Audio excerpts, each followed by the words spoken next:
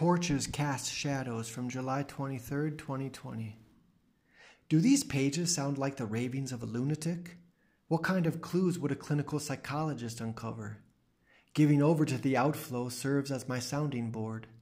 No desire to edit away the original bumps or pitfalls. Raw, gritty, momentary, abstract, imperfect, prolific. Knowing others may find similar passions provides my drive. Take time from your day to glance beneath the superficial.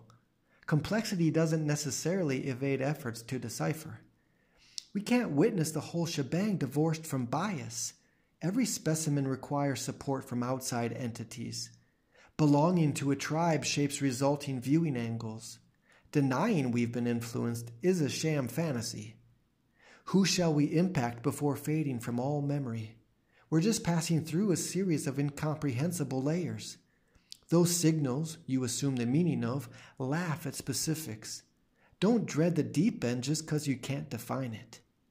Investigate whatever keeps your senses attentive. Pursue that which seems to thump within your chest. It's okay if the offering isn't exactly game-changing.